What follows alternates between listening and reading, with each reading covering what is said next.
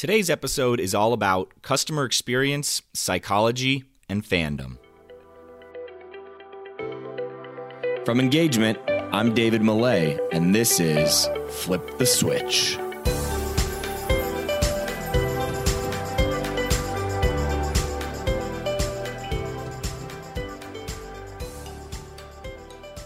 Quick plug before we get to our guest introduction today. If you're focused on guest experience or employee experience, definitely go check out our email newsletter. As we work with pro teams and college athletic departments around the country, we're taking the lessons that we learn from our experiments and our projects, and we're putting those insights into the newsletter. A couple of times per week, you'll get everything from the articles and content that are inspiring us to innovate, as well as new tools that we're using and loving. If you get value from this show, you're going to love the newsletter. To sign up, head to engagementpartners.com/newsletter. What's going on, everybody? Welcome back to another episode of Flip the Switch, where we sit down with leaders in customer experience and employee experience, and we try to figure out what are the trends that they're paying attention to? What are the experiments that they're running? What are the insights that have driven success in their career? And we try to take all those things and we apply those principles, those frameworks to the world of sports and entertainment. Right now, we're in the middle of a long run on college leaders and highlighting different innovative thinkers in the business. But we're going to interrupt that run to bring you an episode with my friend Peter Sorkoff, the founder of Seer. Now, if you go to their website, seer.world, SEER.world, they actually have a great bio of Peter, and it's really clear and concise. So I'm just going to go ahead and cheat, and I'm going to read that bio out, and then we'll talk a little bit more about what we get into in the episode. But just to establish some credibility for Peter, here we go. Peter epitomizes big picture thinking. He brings his 20-plus years of marketing and branding experience to the table in every interaction, leveraging his deep understanding of the human subconscious and the phenomenon he calls fandom. Peter's career began in a therapeutic environment, which has informed his human-centric vision of marketing from the outset. That insight has served him well in his roles for major brands in the NBA, the MLB, NHL, and other sports franchises around the world.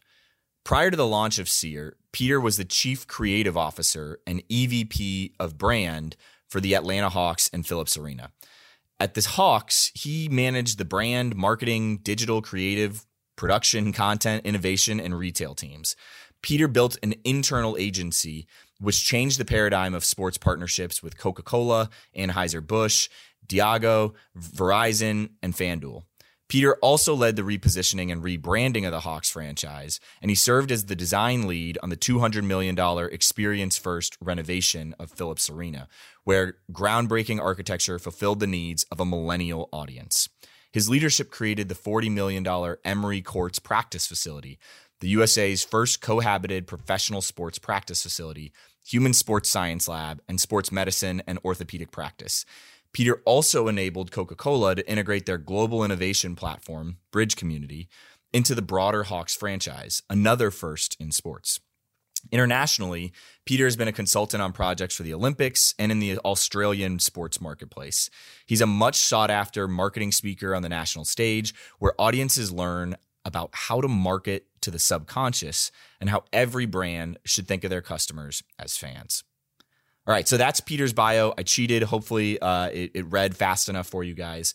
But I've worked with Peter before on some different presentations, and we've tried pitching on a few clients together. Nothing has panned out just yet. But every time I talk to Peter, it is a fascinating conversation where I learn a lot and we jam on all kinds of different ideas. And I rarely have to explain different weird fringe concepts that I'm exploring because he's like already been there and probably talked to those guys that are running that project. So he's super smart, and you're going to see that come across in this episode. And a lot of the work that they're doing with bigger airports or retail facilities is really, really insightful because, again, going back to this last part, Peter and his team at Seer are tapping into the subconscious of customers and fans, and they're trying to build experiences based around how that subconscious of that customer works in that environment. And when we think about that as it relates to sports and entertainment, it's really important because oftentimes I think we get into the habit of just rolling out the product on the field or rolling out our product, whatever it might be. And we think that because it's got great features, because it's exciting, that is enough.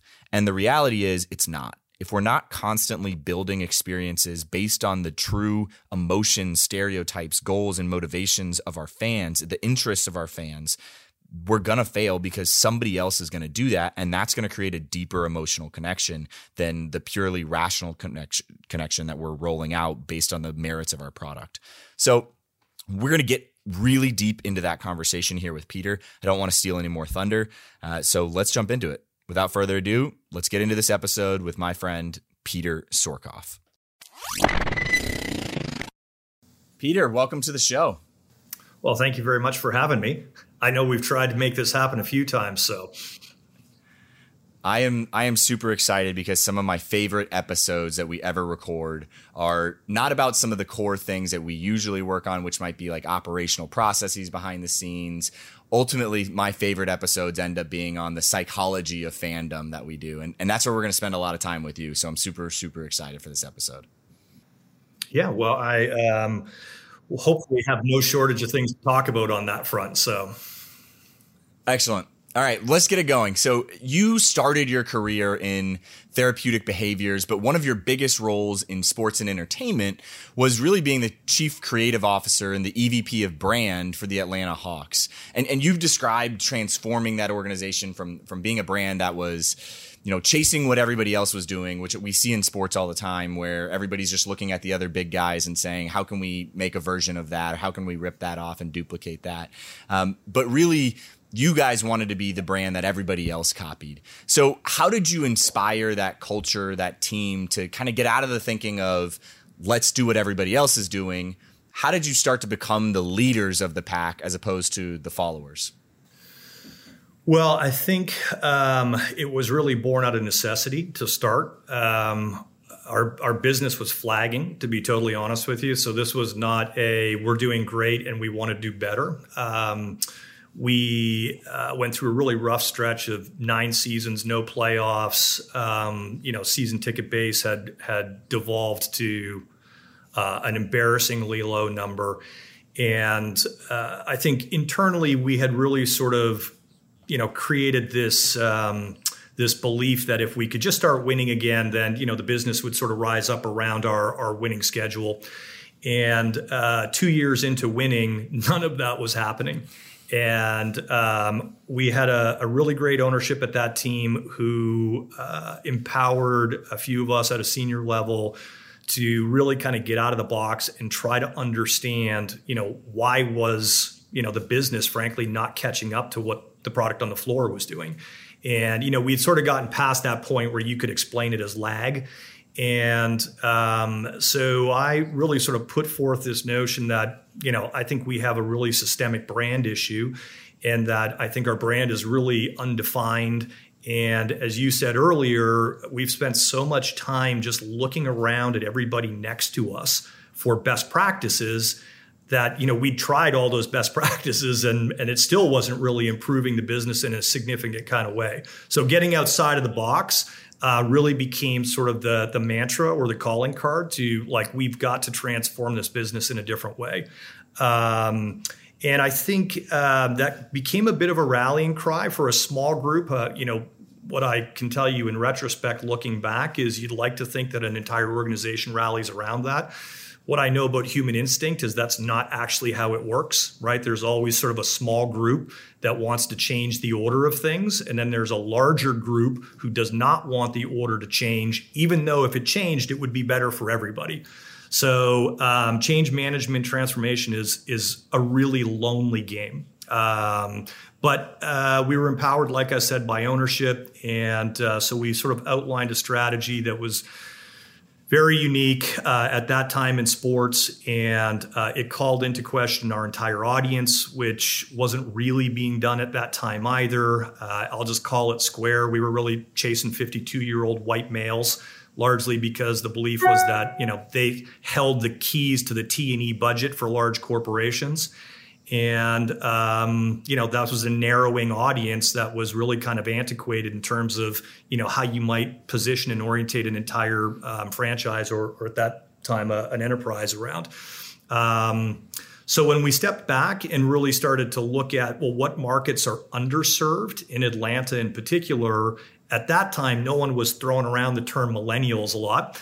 But we started to do some research around millennials. And, at that time, people were really thinking millennials didn't have enough money to be a significant audience, meaning generationally, they hadn't matured into, positions in business and just personal finance to be able to sort of afford the NBA.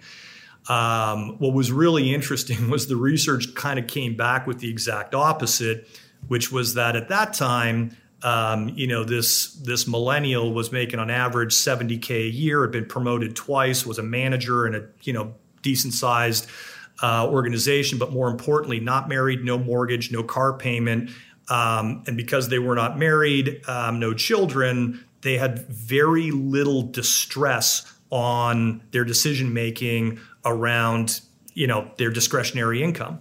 So they were actually also spending a lot on experience and not as much on stuff.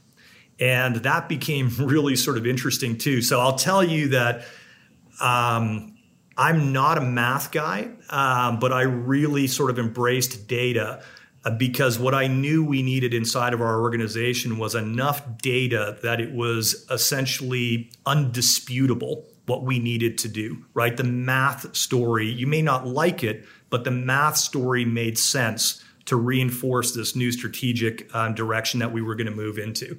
So once we sort of understood that that was the audience that we were really going to put at the center of our target, not that we weren't still interested in families and 52-year-old white guys inside of corporations, because it wasn't about alienating any of them. It was making the center of our brand position around this multicultural millennial that was this sort of emerging economic force in the marketplace.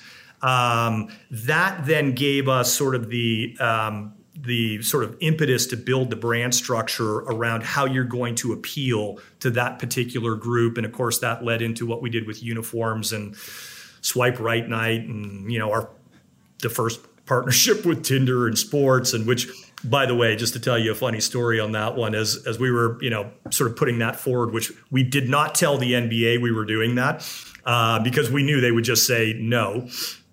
And so I was explaining, hey, I've reached out to the CMO of Tinder. I actually had to call him 3 times. He hung up on me twice because I think he thought I was crank calling him and didn't know how I got his phone number. The third time I finally got him to actually listen to me for 5 minutes. And he was just awesome after that. He was like, no one's ever called us to do this. And I said, well, look, we're trying to build relevance with this audience. And this is how they meet people. And so, I want to do this night to make a statement to them that we understand the tools they're using in their day-to-day life. And Tinder is one of those tools. So this is, a few years ago. And I said to another senior executive at the team, hey, I'm going to do this thing with Tinder. And he's like, Peter, we can't have people having gay sex in the bathrooms at our arena. And I was like, no. I think you're thinking of another app. So I'm not sure which one that is, but it's not Tinder.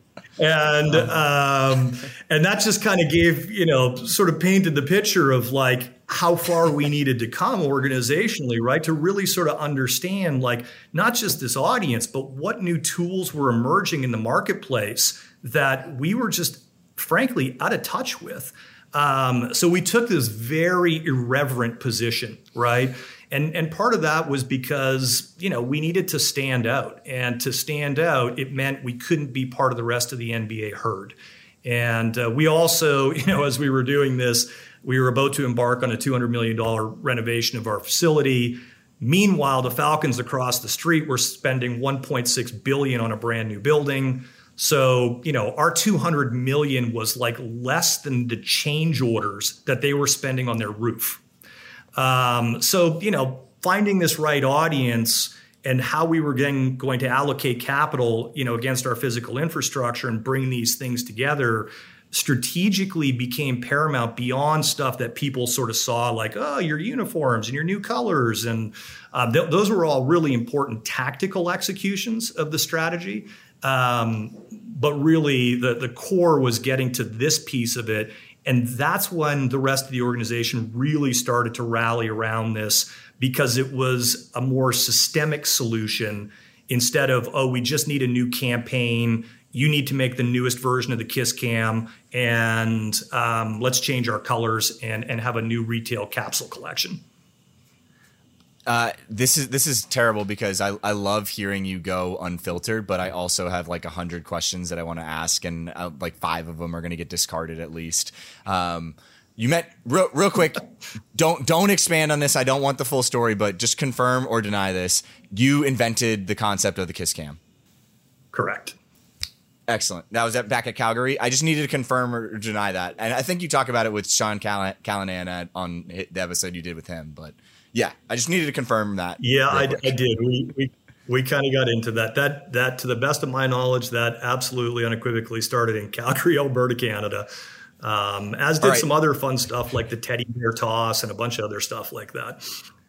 If you want the full story on that, we'll link to that podcast episode. We're not going to talk about that here because we got not enough time to talk about fandom. So what I just took away from your the whole story that you just talked about with the Hawks is that you guys didn't focus on tactics first, which is where a lot of teams go first. They say, hey, let's do a new tactic, and that'll attract us to the new audience. But what you guys did was something completely different. And it's what both of our organizations now try to do with organizations, whether it be airports or sports and entertainment properties. And that is really starting with a deeper understanding of what are the goals, motivations, emotions, stereotypes of your target audience, and how well do you know what's going on between the ears of your fan. If you understand that, then you can start to build out all the strategies. And it really seems like that's what you guys did there, as you said, in Atlanta, as you said, who is it that we want to attract? Let's deeply understand that person first and foremost. And then we can figure out how to get that person in the room. And I think a lot of people skip that step. That's what you see as well with organizations. Is that right? Yeah, no, it really is. And by the way, getting to tactics is easy. That's like, that's the quickest. It's almost like instinct for us to just want to go to tactics. And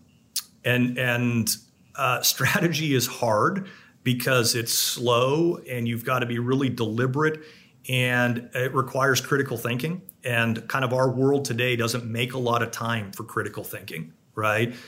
Because we're just in this very, very fast-paced, I need results immediately kind of space. So, you're right. We take a very cultural, anthropological view of understanding people and organizations and markets.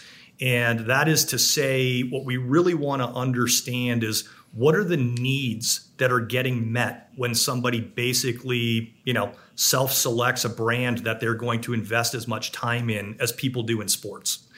And so that's, kind of back to the therapeutic side of how I kind of started my career, was really kind of understanding people and what triggers them and moves them and how do you modify behavior. And that, I don't mean that in a manipulative way. I mean it more like when you can understand what someone's real needs are and you can honor that, then you can actually orientate a brand and a position around that and strategy to that.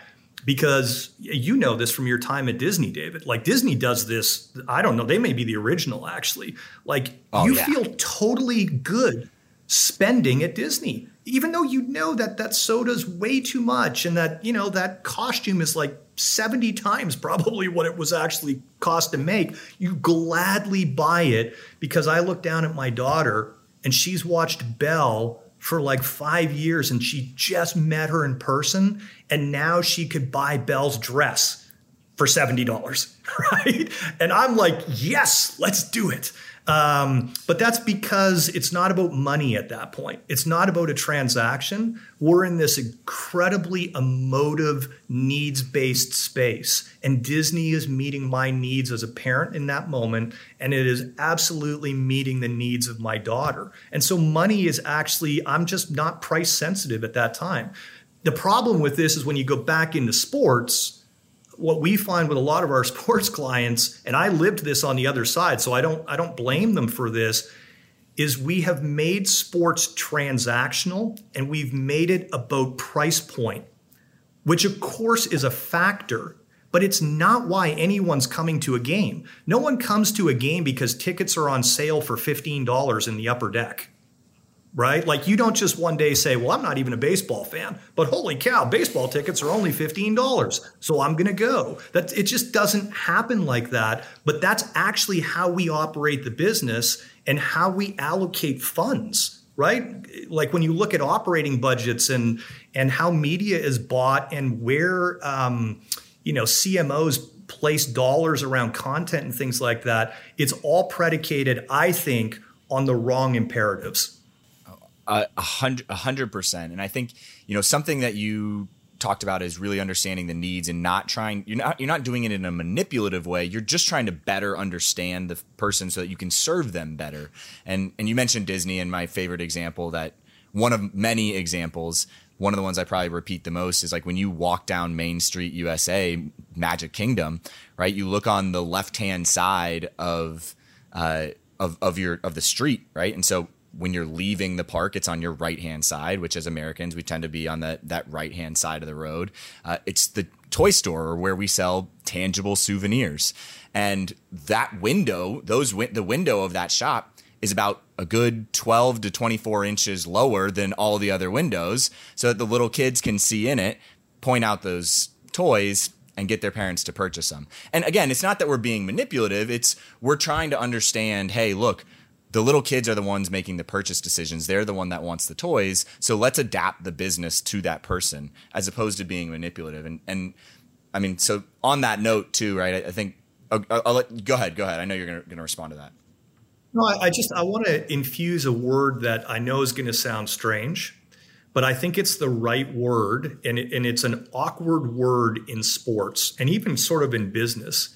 But what you just described is kind.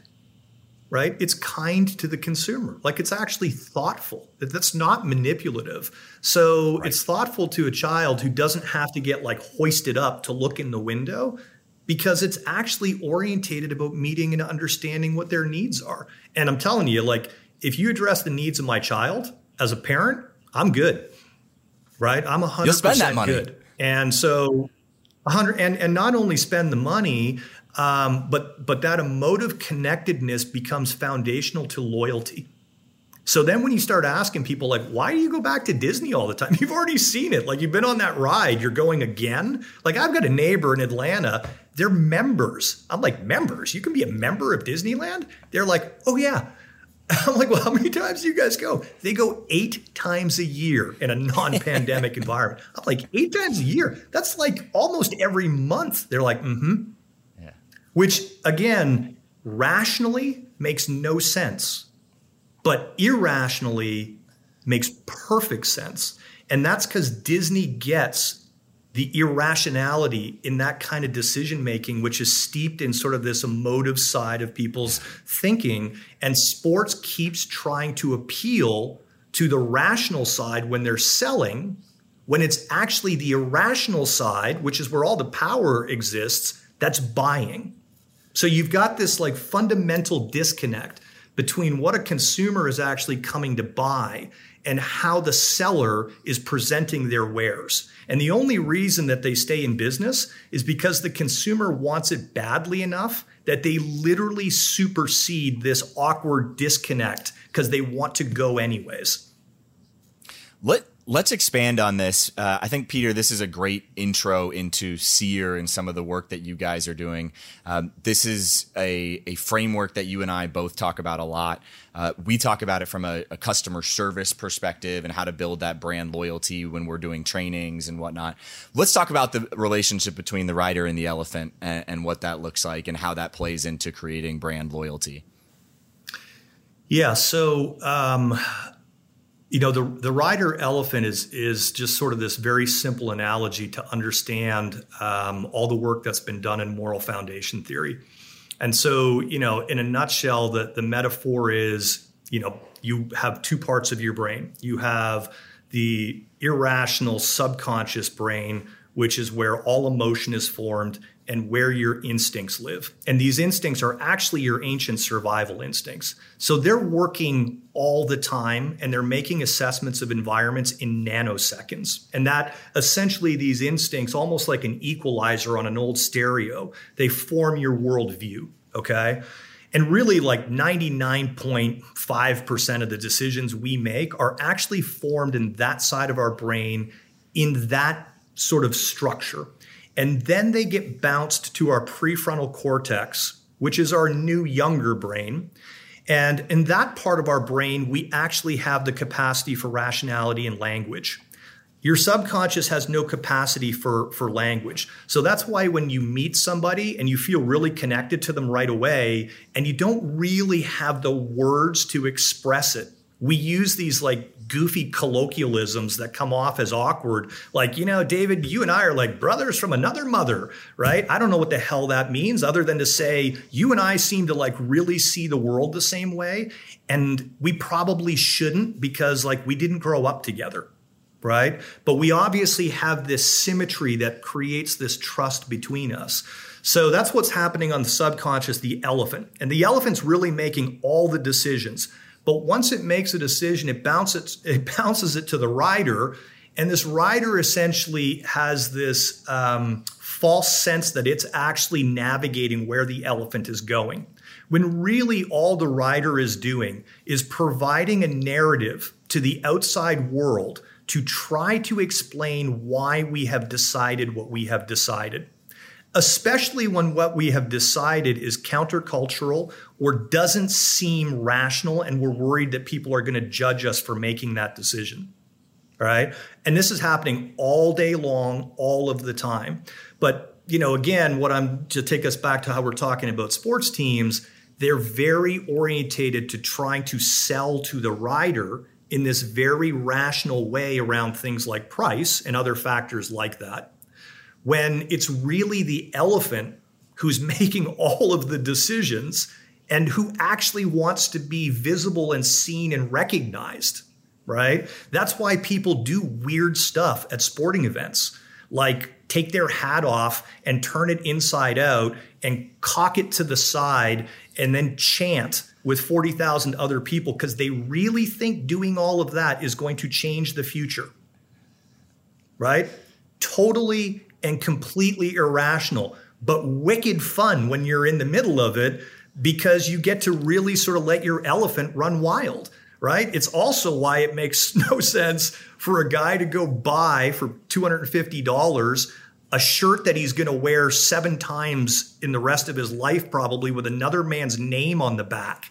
But in that moment, it makes perfect sense because his elephant is running wild and he's really thoroughly enjoying letting his subconscious, which is his real self, out into, the modern day world and to sort of be fed and nurtured.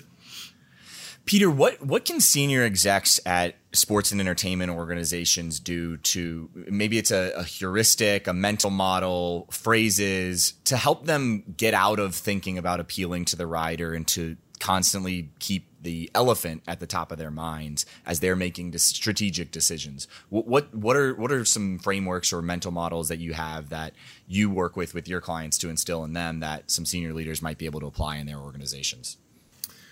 Well, this whole notion of fandom, right, which is a little bit of an overused word, like fan gets thrown around a lot, fan experience, fan engagement, fan. But fandom really is sort of the framework to look at this audience differently, right? Because fandom tells us really that there are 3 key needs that are getting met when somebody comes to consume their product. First of all, their personal sense of identity is being reaffirmed. That's really important, right? The second thing is this sense of group affiliation is occurring live at a game. And that's really important because the groups that we affiliate with reinforce our identity and they make us feel safe, right? Because when I'm at a Braves game and everyone's going, oh, right? We've got sort of the auditory and we've got the physical synchronicity, all of this, and I'm looking around. There's actually a transcendent feeling that's occurring in that audience. And, what I tell senior executives is what is wildly exciting to me for sports is typically people got that transcendent feeling at church, okay? And we know that organized religion in America is in precipitous decline. And I'm not here to say if that's good, bad, indifferent, right? There's lots of positions on that. But the fact is it's happening. But people need to find those things somewhere. And they're frankly turning to sports to find community, to find self-identity. And the last one that's really important is to find self-care. So self-care is a weird one because people only like to connect it to the idea of wellness and things like that, which of course it is. But when someone goes to a game and they're like, you know what, I've been good all week, I'm having another beer. That can actually be construed as self-care, right? Now, I'm not saying it's healthy or it's good or bad or whatever, but the fact is that person feels like they're being nurtured in that environment. And they leave feeling satisfied because they basically got a break from reality. And when you start to understand how those needs are getting met, it's an extremely powerful position for teams to be in because that ticket's not just a seat anymore. It's something very different that they're buying. And so then architecturally, you can start thinking differently, right? About how you're organizing your infrastructure.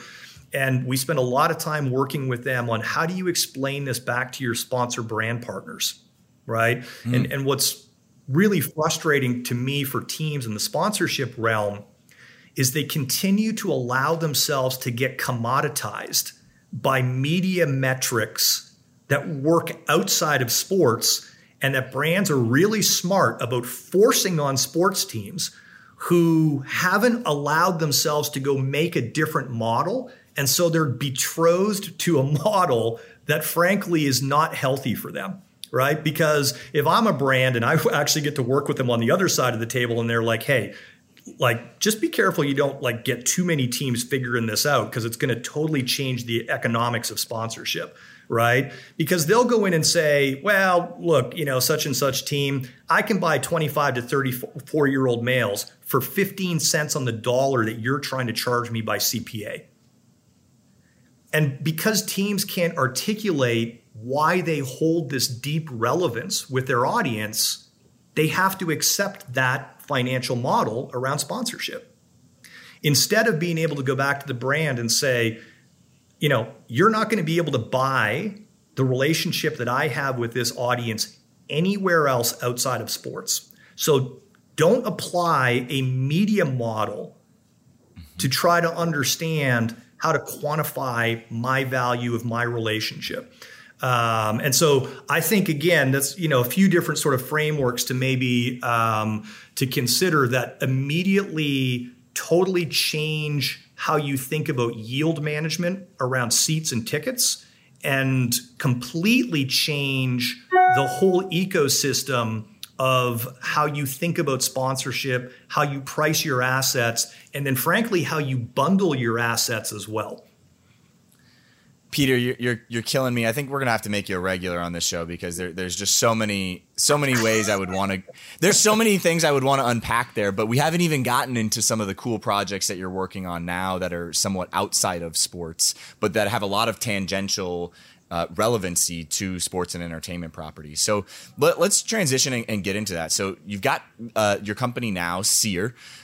Talk to us a little bit about some of the work that you guys are doing outside of sports, ultimately still around fandom though. And maybe we'll get into kind of how those things tie together. Well, I think what was unexpected, David, when we got really deep into trying to crack the code of fandom, right? The whole social psychostructure of fandom. What we realized was foundationally that same structure applies in music, film, fashion, food, travel, technology. And we had only really been sort of looking at it through the lens of sports and wanting to understand it in that industry. And started to realize that this was more about human nature and how people adopt. And you can insert convert or buy with adopt, but I think adopt is a better term because it's broader, right? Because people buy ideas as much as they buy products. And so we had the great fortune of being able to get into the aviation space because it's been decimated by COVID. And we had one airport initially who came to us and said, can you help us strategically rethink our business model? Because in aviation, their 4 primary revenue streams are passenger traffic, parking, typically number 2. Number 3 is food, beverage, and adjacent retail. And then number 4 is cargo. And their top 3 revenue streams were almost completely wiped out by COVID. And when we started to look at this, we started to realize a lot of these same dynamics, insights, and understandings that we're seeing in fandom around sports apply to how people make decisions around travel. And so we started to kind of take a big step back and apply this thinking to the aviation model. We also started getting into a lot of work around clean water, clean energy, waste to fuel, partly because we got brought in by the U.S. Green Building Association to help them think about their messaging and how sort of, LEED certified professionals were going out into the built environment to talk about sustainability, because it's a really loaded word as well, right? Where instinctively people organized one way understand sustainability as this thing. People who are instinctively organized another way see sustainability as something totally different. And so that led us into this innovation world and being able to plot strategically all of this insight that we have and sort of this new way to segment people, which, by the way, when you're segmenting people by their instinctual orientation or their elephant, like how their elephant's made up, age, ethnicity, gender have very limited impact on that organization.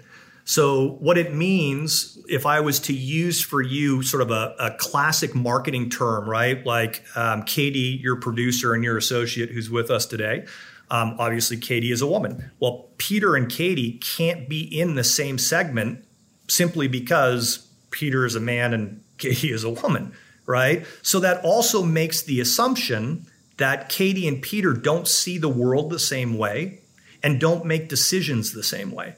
And we know that unequivocally that is not true. So to amplify this even further, if I was to say Katie is an African-American woman and then say, well, Peter and Katie can't see the world the same way because Peter's white and Katie is African-American. We also know that that is wildly inaccurate and untrue. But those are the segmentation models. And I'm being very broad here, right? I'm not suggesting that brands don't use other segmentation cuts beyond that. But those are the big 3: age, gender, and ethnicity. And so when you continue to orientate strategy, business strategy, around a really broken old model of how you want to catalog and organize people, it's wildly inefficient in terms of how you spend against trying to grow your business. And so we brought that into aviation and then plotted all of that against how people are prone to adopt and when and where they adopt based on how they're organized instinctually. Peter, give us some examples of personas in the aviation space, specific personas that you spelled out, because I think it'll help people, our listeners, understand how they might break out their segments differently in their world. I know this is an exercise that we do with our clients as we go into journey maps, because a customer's journey or a fan's journey on game day looks different based on the goals that they're trying to achieve. As opposed, and to your point, I mean, race, ethnicity, age, gender, that stuff gets thrown out the window. It is about the emotion. But talk to us about some of these personas or emotional segmentation that you've created in the aviation space, because I think it'll help these leaders, our listeners, apply it to their organization. Well, let me start broadly with it, right? Like what we know is there are some individuals, not right, wrong, good or bad, who on an adoption curve look like pure innovators, right? So they are at the front of the curve. They are always asking why. They're breaking things. They're remaking things. They're sort of the driver of what is new. What we know about them instinctively is they don't scale well. And they don't scale well because they don't instinctively see the world in groups. They see the world in individual parts, people, places, and things. Okay. So politically in America, those people skew liberal because they see individual people, right? So they have a hard time leaving anybody behind because they believe their best chance for survival is in a bunch of other individuals. Whereas the other group that lives on the other end of the spectrum, who from an adoption perspective typically looks like late majority or a laggard. Remember, this is not good, bad. Some are smarter or dumber. It's got nothing to do with that. It's just how they're organized instinctively. They score really high on their instinctual comfort in hierarchical systems and order. Okay? So that's why they live at the end of the adoption curve, because they don't really like change, because change to them is perceived as a threat to the order. And their whole sort of scope of survival is being in a really strong group, which is why they're okay with some individuals getting left behind. Because it's like, well, sorry, Katie, you're not making the group any stronger anymore. We kind of got to let you go. Right. And you can sort of superimpose how that is, happening in American political sort of culture today and so on and so forth. Remember, I'm a Canadian, so I don't get to vote. I'm here on a green card. So one way or the other, it's not a right or wrong thing. It's just when you understand that we're not going to change that person's instinctual view. And so when that person who lives late on the curve and is organized around, this idea of order, they're scared by like really heavy innovators because they see them as a threat to the order. And they either want to push them out in the organization or kind of keep them in orbit, or frankly, they just turn into white blood cells and they try to kill them off, right? And this is happening in a very subconscious way. So, when you're starting to look at audiences and you're starting to, understand how this may fit and apply to change management at an enterprise level inside, let's say, an airport. Airports have organized themselves around being extremely tactical environments. And they've had to, because we have like giant machines that have a lot of jet fuel in them, landing and taking off. And then we've got smaller machines moving around them. And we've got, literally millions of people moving through this infrastructure. It is a hugely tactical environment. And so unfortunately, what's happened is over time, because they're so tactically focused and because managing tactics typically has meant not being innovative, but more about being efficient, they have orientated themselves around people who live at the end of the adoption curve, right? Because in a mature organization, you want a CEO who can scale the organization around efficiency. And that's why a lot of startup founders who are awesome innovators, as soon as their idea starts to mature and their business starts to grow, their VCPE group comes in and says, it's time for you to go. We've got to install a new CEO who's not a progressive. We need somebody who's more of a traditionalist who's going to mature this business around efficiency.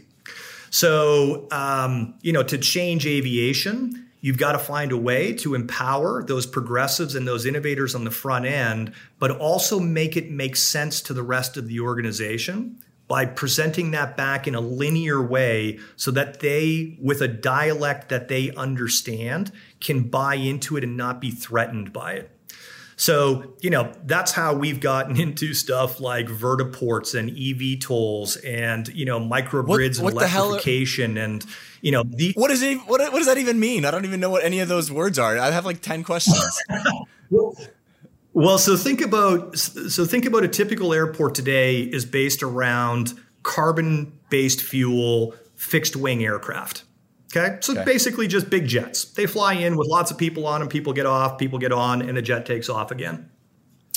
If you look at what cars did to America at the turn of the century, and Detroit being central to this, it changed America when cars became available at scale because they offered people mobility in ways that they had never, ever had it before. Just like trains did that before cars. And then airplanes did it in a way that trains and boats couldn't. And, what we're working through right now is we're about to go through the next big metamorphosis in transportation. And that means that you're going to see eVTOLs, which are electric vertical takeoff lift vehicles, meaning they can just, they're like a jump jet basically, except they're electric. And what you're going to see is airports turning into fixed wing aircraft hubs where big planes come in, right? And then people get off a big fixed wing aircraft and they get into an eVTOL at what we call vertiports, which is, think of an airport that's standing up instead of splayed out. And you get on an eVTOL and it basically flies you from that airport to another vertiport in downtown or in another town or city. And you're not going to have to use big fixed wing aircraft regionally.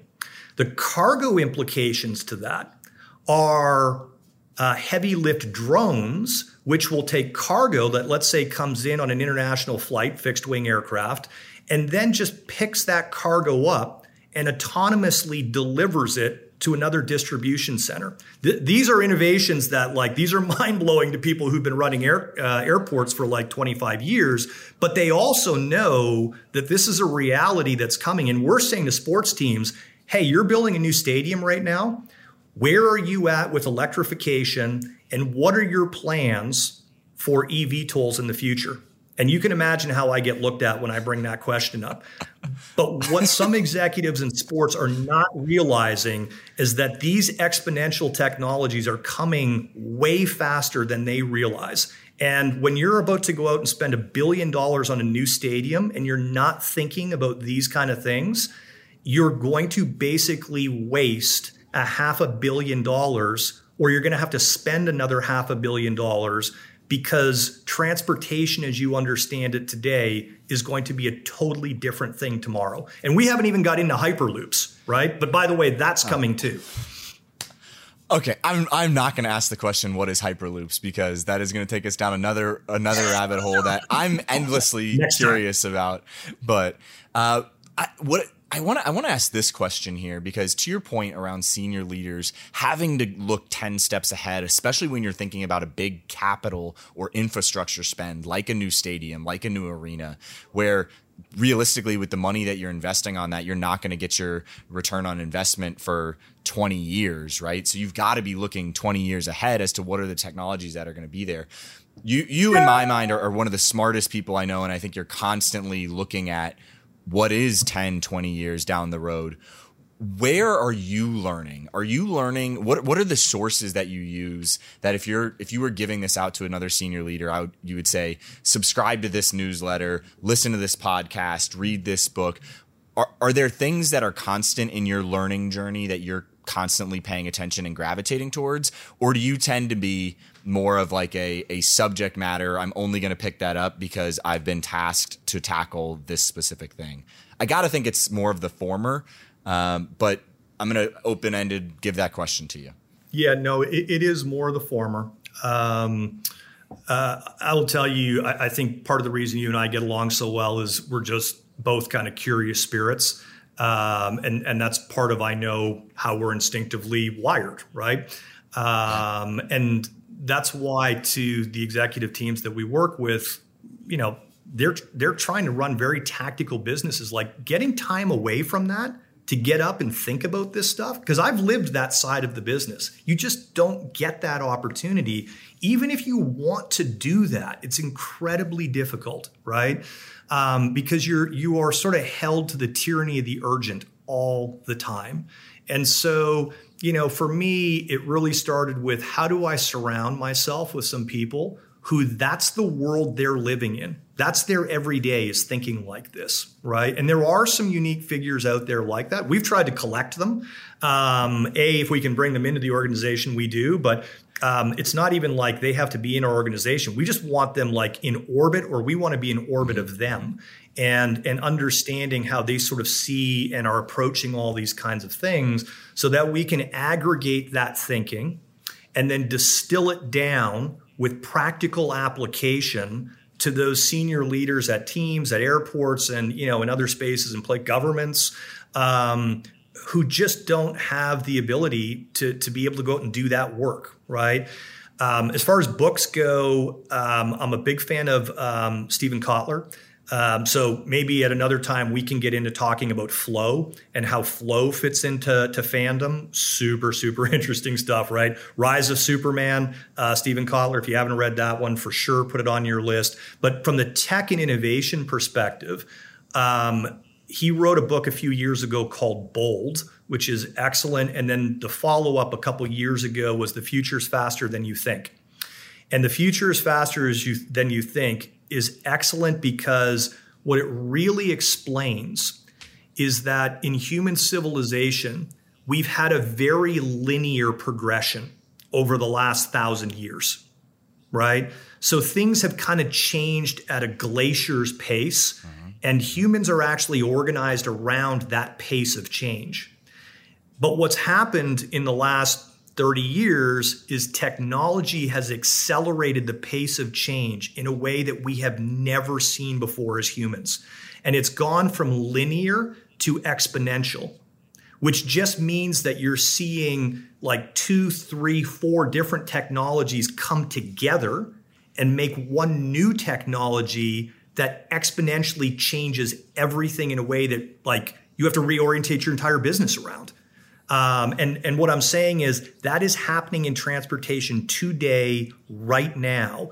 And it's also why we're under this duress and pressure that we all feel, why there's so much anxiety in the world, why we're so polarized, why trust is at an all-time low. And oh, by the way, why we're seeking things like sports and Disneyland as kind of like a calming balm for all of this crazy that is out there that seems like the chaos of today's world.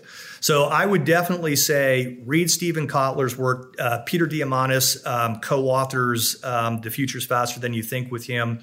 If you're even remotely interested in sort of what I was talking about on the social psycho side and flow and some of that, and you want to kind of get into that, there's another book called Stealing Fire, which is really, really good and is sort of like a history of how ancient man started with, you know, meditation and drumming and dancing and all these things to sort of, you know, get their brain, which we would now understand is into theta and beta and out of alpha, i.e. turn off the rider and only listen to the elephant. Right? That's what all that's code for. That man's been trying to do that for thousands of years. And now we understand it from a neuroscience, neuropsychology perspective, and we're creating shortcuts to sort of like unleash a new capacity of human performance that we've never seen. So while there's tons of chaos and it's crazy out there, the big hope that I would like to leave everybody with is we're also understanding how to unlock new capacities in our brains so that we can actually go out and catch up as just people to how fast technology is moving things, which is why, to me, sports will always be a thing, right? It's so linked at such a deep level to who we are as humans. I'm just dying for more sports teams to really understand the power of that and then reorganize their business around that strength. Peter, that I think we have to end on that. That's just such a good closing. I don't know that we can close it better than that, even though I have a million other questions to ask you. I think we're going to save all those for a part 2 or maybe hopefully a part 3. We'll see how it goes. But Peter, where can people reach you if they want to follow along your journey? If they want to get in touch with you, where's the best spot for people to reach out to you? Yeah, the best spot, especially we've got some information, just some reading and things like this on our website. It's just Seer, SEER.world, no .com. And honestly, if somebody was compelled by this and just wants to reach out to me directly, literally they can send me an email, just peter@seer.world. I'm happy to have conversations about this. It's a lot. It's not for everybody, right? It's sort of a lot of heavy material. But I think the people who are inclined to it, once they really start to understand this, really get into it because the effect it can have on their business is transformative. And it's just really, really interesting stuff. Like what you'll take in your business, you can't not use in your personal life and how you better manage your own relationships and things like that as well. Because this is just about people. That's really what it's all about. Peter, great stuff. I really appreciate you coming on and dropping all this wisdom with us. For all of our listeners on there, if you want Peter back for a part 2, message me on Twitter at David. Is it at David Millay? I don't know. I think it's just at David Millay on Twitter. We'll link to my Twitter handle down in the show notes. Peter, are you on Twitter at all? I am. Yep. At Peter Sorkoff. At Peter Sorkoff. Perfect. We'll link to that. Message either of us and be like, hey, we need more Peter. Come back on the show. We would love to hear from you guys as our listeners to see if you want more of this type of content. But Peter, man, thank you so much for coming on. I always learn so much whenever I'm with you, and I'm looking forward to our next conversation. Well, thanks for having me. And it's fun to talk about this, and it's fun to talk about it. I know how much you get this. And I think, again, if you haven't, it would be awesome for you to talk about sort of the Disney side of this, because they so get it in so many amazing ways too. And I think teams can learn so much from that as well. So just great to be here. Yeah. I mean, we plug it a decent amount, but we got to just come on and just have a jam session and go back and forth, talk about trends we're both looking at. I mean, we still haven't even unpacked all the philosophy aspects, let alone what are the actual trends or actual experiments that you're running. And I'm excited to get into that in the future. So Peter, once again, thanks so much, man. We'll talk soon. Indeed. Today's episode is brought to you by Checked In, a new tool in your operations toolkit that helps you understand exactly who's working in your venue. It's one of the tech products the engagement team helped create during the pandemic, and with it, we set out to solve some of the key problems sports and entertainment operators face every day. The tool does a few things, from helping you gain more labor data to operate more efficiently and mitigate risk. And it also saves you time and headaches by automating the horrible check-in and credential approval process that has existed for so long. But my favorite part of Checked In, hands down, is that it's tied to a digital learning platform. Now, historically, training game day staff has taken place before the beginning of a season. But how do you train the workers that start mid-season, or the workers that just come in to work the big games, the big events? Well, this tool solves that issue. With Checked In, you can create and push training to your teammates digitally, and you can require employees to watch training videos before they're able to physically check in to work. Checked In has begun rolling out at some of the biggest stadiums in the country. If you want to see how it works and get a demo, head to checkedin.app. That's CHECKDIN.app. We'll make it easy and link to it in the show notes. Hey guys, before you head out, just wanted to say thank you so much for listening to the show. If you enjoyed it, head over to iTunes to subscribe, rate, and leave a review. That helps more of your peers find the show as they search for ways to get better in their own roles. But this podcast is just a small part of what we do at Engagement. In our normal day in the office, we're crazy focused on helping athletic departments and sports and entertainment companies generate more revenue by becoming more customer-centric. To see how we might be able to help your organization, visit engagementpartners.com to learn more.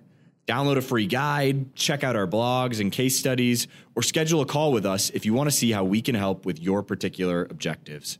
Our goal is to help you create deeper connections with fans and generate more revenue. So when you're with us, hopefully you find a nugget or two that helps your cause.